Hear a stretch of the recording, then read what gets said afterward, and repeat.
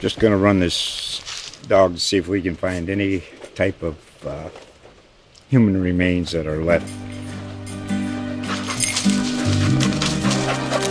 Listen to Where Secrets Go to Die, The Disappearance of Derek Hennigan. From the Detroit Free Press, a new podcast set in the woods of Michigan's Upper Peninsula.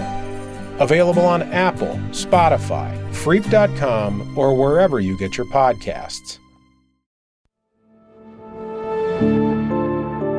I'm Dale Denwalt. And I'm Nuria Martinez-Keel. You're listening to The Source. Thanks for joining us as we discuss the Oklahoman's most impactful stories with the reporters who wrote them. After a year of intense scrutiny on policing, Oklahoma City police have been advised to put greater priority on de-escalation and improve oversight of their own officers. Meanwhile, OCPD struggles with staffing.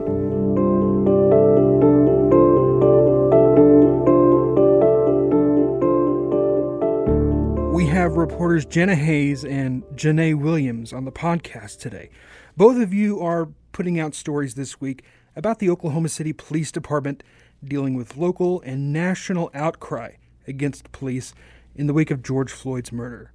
Jana, let's start with your story. You wrote about ways OCPD was told it could improve in de-escalation, accountability, and mental health calls. First, who gave these recommendations, and ultimately, does OCPD have to follow them? Yeah, so first, the recommendations were given by a consulting group called 21CP Solutions. They were actually hired by the city at the recommendation of the mayor's law enforcement policy task force and the community policing working group, which are both groups that formed in the last year, like you said, after George Floyd's death and all of the protests that came out of that. So the first thing I want to say is these are 32 initial recommendations. Right now, they really don't have any sort of impact. 21CP is just releasing these, and they're going to be looking for feedback from the task force and the working group before they put together their final list of recommendations. 21CP has described this to us as that, these recommendations are sort of the skeleton, and we're putting a little bit more flesh on the bone over these next couple of weeks and looking at how they might be implemented. Once that comes out, which right now they're hoping to have it out by the end of September, but it could be before the end of the year. Once that comes out, they will send that over to the city council. And basically, the city council, will decide whether or not they want to approve the recommendations. If they do approve them, then the city manager and Chief Wade Gorley would then take it upon themselves to actually follow through and start enforcing those recommendations. Now, one of the most important recommendations focused on de-escalation, like de-escalation of a situation that could turn violent. Oklahoma City Police has de-escalation as a procedure in its officer manual, but the department was told it should be prioritized even higher. Tell us about that. Yes. So like you said, right now it's a procedure, and 21CP is recommending that it become an actual policy in the OKC operations manual. And basically, they're recommending that because policies are principles and values that the police officers have to follow at all times, whereas a procedure is kind of a method of dealing with a certain situation.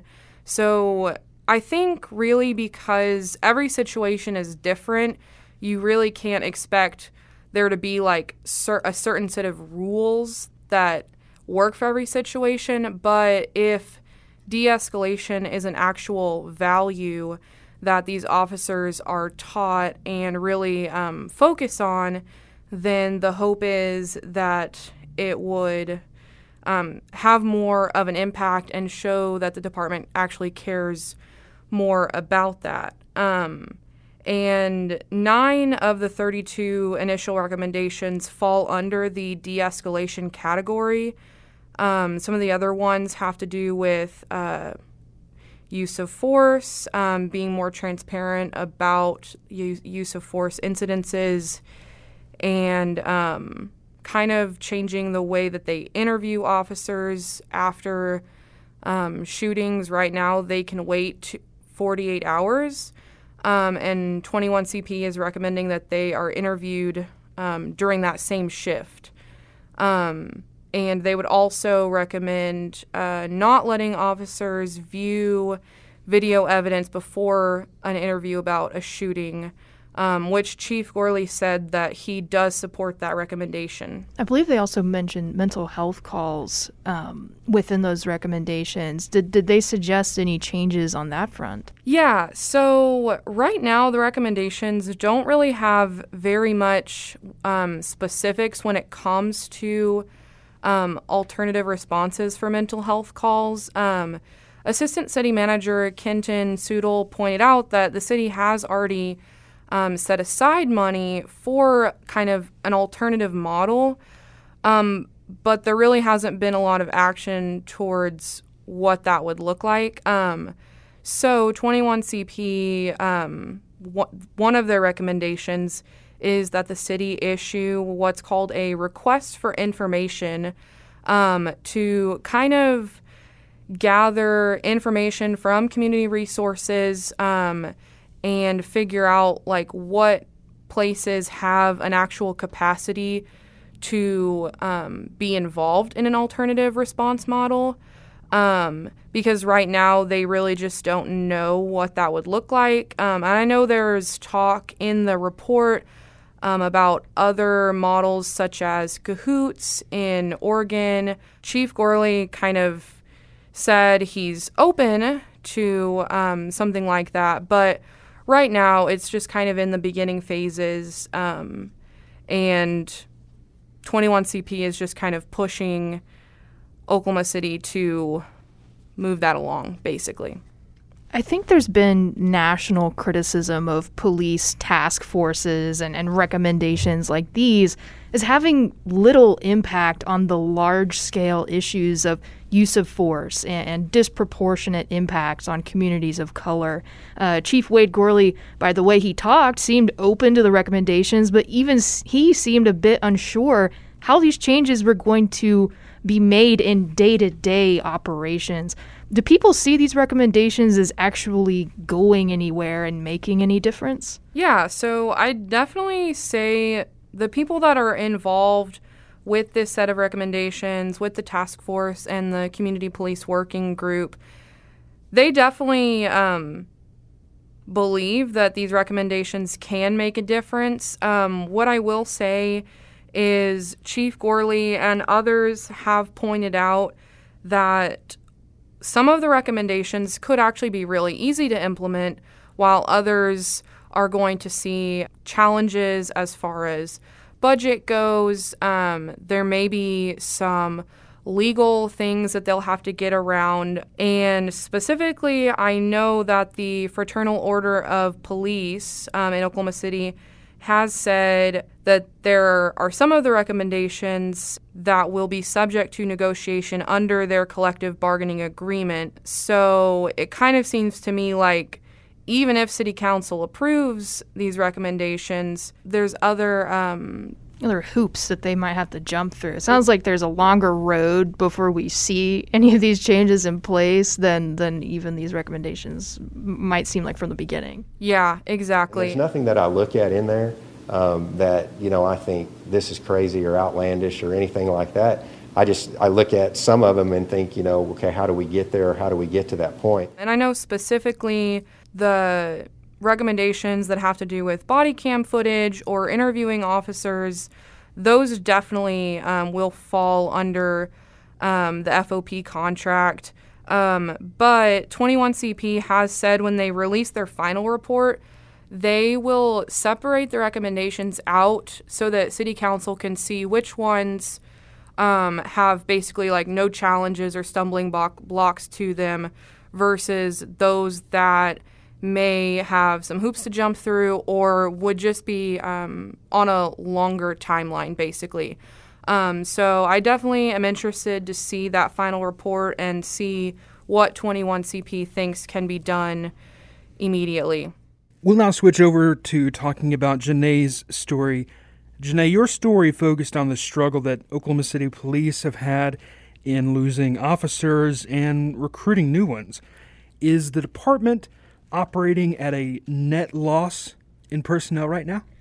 Yeah, so what I found when I requested data from the Human Resources Department at the City of Oklahoma City is that actually since 2016, the total number of exits from the department that were voluntary, so people choosing to leave either through retirement or just leaving the force to go elsewhere or go to other jobs, was it was an increase of 183%, which when I did that math and figured that out, it was kind of shocking to me. Wait, so I just want to be clear here. The number of people leaving grew by that much. Yes. So, we're talking about a lot of people gone who weren't there before. Yes. So basically, they gave me year over year the number of people that left each year in the same time period. And so looking at that, especially in the year from 2019 to 2020 and then 2020 to 2021, those numbers went up. Now, part of that, it's important to remember, is just people that are retiring. They're hitting that peak retirement age of 25 to 35 years of service, and they're getting out essentially while the getting's good, is what Chief Gorley said. Their stock options are at a great place. They're ready to go. But in 2019 and 2020, 63% of exits from the police force in Oklahoma City were people that were voluntary exits that were not retiring. That means in 2019 and 2020, which I did the time period from July to June 30th, July 1st to June 30th, 63% of the people that left were leaving because they just didn't want to be a part of the force anymore or were going elsewhere. Just quit their job. Yep, quit their job. Exactly. And so when you look at that, 1,235 is the magic number for the entire staff, including administrative, detectives, and everything in Oklahoma City. Of those, about 650 are people that are on the streets. Right now, they're down 160 officers. So when you look at the fact that they're supposed to have 606 to 650, but only less than 500 are out there that should be, that definitely explains, increases in call times and some other issues that they might be experiencing. One thing I found to be really interesting in your story was the collective impact of officers being criminally charged for shooting people on the job. 6 officers have had criminal charges filed against them for fatally shooting 15-year-old Stavian Rodriguez and 60-year-old Benny Edwards. Has that discouraged people from wanting to become police officers? Absolutely, Nuria. Not only does it discourage people from wanting to become police officers, but it encourages people to leave the force. There are people that are leaving the force because they are afraid that they could end up charged when they think that they're following the rules that they're supposed to be. We've had officers that have had criminal charges filed against them, so that has an impact on other officers that think, I don't want to be in that position. I don't want to lose everything, based off something that I think I'm doing the right thing, but then I could wind up in jail over that. So I do think it has an impact. So there's this fear that not only are they afraid of what could happen if a call goes the wrong way or if, a situation goes poorly, but there also is this fear I learned from an expert that I spoke to about their administration or city officials not having their backs. And there's this real deep-rooted fear for a lot of officers that there's just no one supporting them. And when you pair that with the pressure from the community a lot of times, a lot of officers say there's nothing worth getting into that career for anymore or staying in that career for. Now, there's also a struggle in recruiting a diverse police force, women and people of color. There seem to be competing ideas of whether diversifying the employment of the police force would actually improve policing, and there might be some common sense reasons to think why it should, common sense reasons to think why it might not. So, does diversifying the police force improve the police's ability to do their job?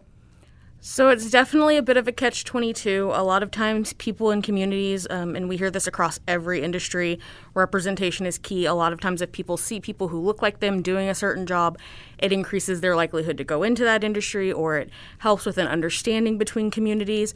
But one of the things that was said to me when I was interviewing people about this was that, do you want someone who looks like you on the streets policing you, or do you want someone who's going to treat you fairly and equitably?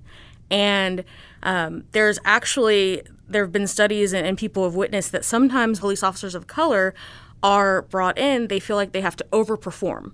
And so sometimes they have a tendency to treat people in their own communities more harshly than other people would, because they feel like if they don't, people think they're being too easy on those people because of their skin color, or they feel like they have to go above and beyond to prove themselves in a certain career. And so it's definitely a double-edged sword. People can make arguments, like you said, on both sides of it. And I definitely see where the community says, like, people need to be invested in getting to know the people in the community, because the best way to police them is through knowing who you're policing. But it is absolutely one of those things where it's a very thin line and it can go either way. It was so interesting, though, what J.B. Williams, no relation to you, right? He's a leading voice in the Northeast Side. He's a musician and a business owner. And I was so interested when he talked about how having someone on the police force from that community might have made a difference for Benny Edwards. Can you talk a little bit about that and what he had to say? Yeah, absolutely. So when I talked to JB, he said, one of the most important things is people knowing those people in those neighborhoods, like I said. And so he said, had someone that was from that community been the officer that responded in the Benny Edwards situation, it would have been more of a, oh, that's Benny. We know who Benny is. Let's call so-and-so and they can come and get Benny and they'll take care of him and everything will be okay. Because when you have people that are invested in those communities, know the regular people in those communities, they understand that there are certain people within those communities who they have to look out for because these people have mental health issues or struggles that the entire community knows about and can help with. And because they already have those relationships established, they're able to do that. And we talked a little bit about how even if maybe the person isn't from that community, if they spend time in that community and actually take the time to get to know the people in that community, it can help start building those relationships. Gotcha. Chief Gorley told you that even with a fully staffed police department, it's hard to implement community policing because he's responsible for patrolling 631 square miles. That's huge. What do experts say about that, and does the department consider community policing a priority? Yeah, so when I spoke to Chief Gorley, he said they really do want community policing to be a big part of what they do. But like you said, it's hard for them because they have 631 square miles. And like I said, when they're fully staffed, 600 to 650 people that are on the streets, and they're not all on the streets at the same time. So that's one person per square mile if they were all on the street at the same time. So they're operating at these lower numbers right now. But I spoke to a professor named David Thomas, who is at Florida Gulf Coast University. He's an expert in policing in America and police mental health. And he said it doesn't matter what the staff is, that community policing always has to be a priority, because without it, you just don't build that trust that's required. And that trust is the only thing that will help these communities get to a point where they know that the police aren't out to get them and aren't trying to hurt them, but are actually there to protect and serve and to help them in the time that they need them. This is a really awesome topic, and in my head as we were talking, I came up with maybe 3 or 4 more questions that I could probably ask to talk about. I really hope that you two continue your reporting on these issues as we go forward and learn more from both the consulting group and their recommendations and what the police are going to do about it, and really to hear from the police about the struggles, the very real struggles that they have in performing their duties in and around the city, and also the impact that they have on the community. So I really hope that we have some continued good reporting about that. Thank you. Thank you, guys. Yeah, thanks for having us. And thank you, our listeners, for joining us this week. This podcast is possible because of the Oklahoman subscribers. We encourage you to subscribe if you can. You can read these stories and more every day in the Oklahoman and at oklahoman.com. Check back next Friday for a new episode.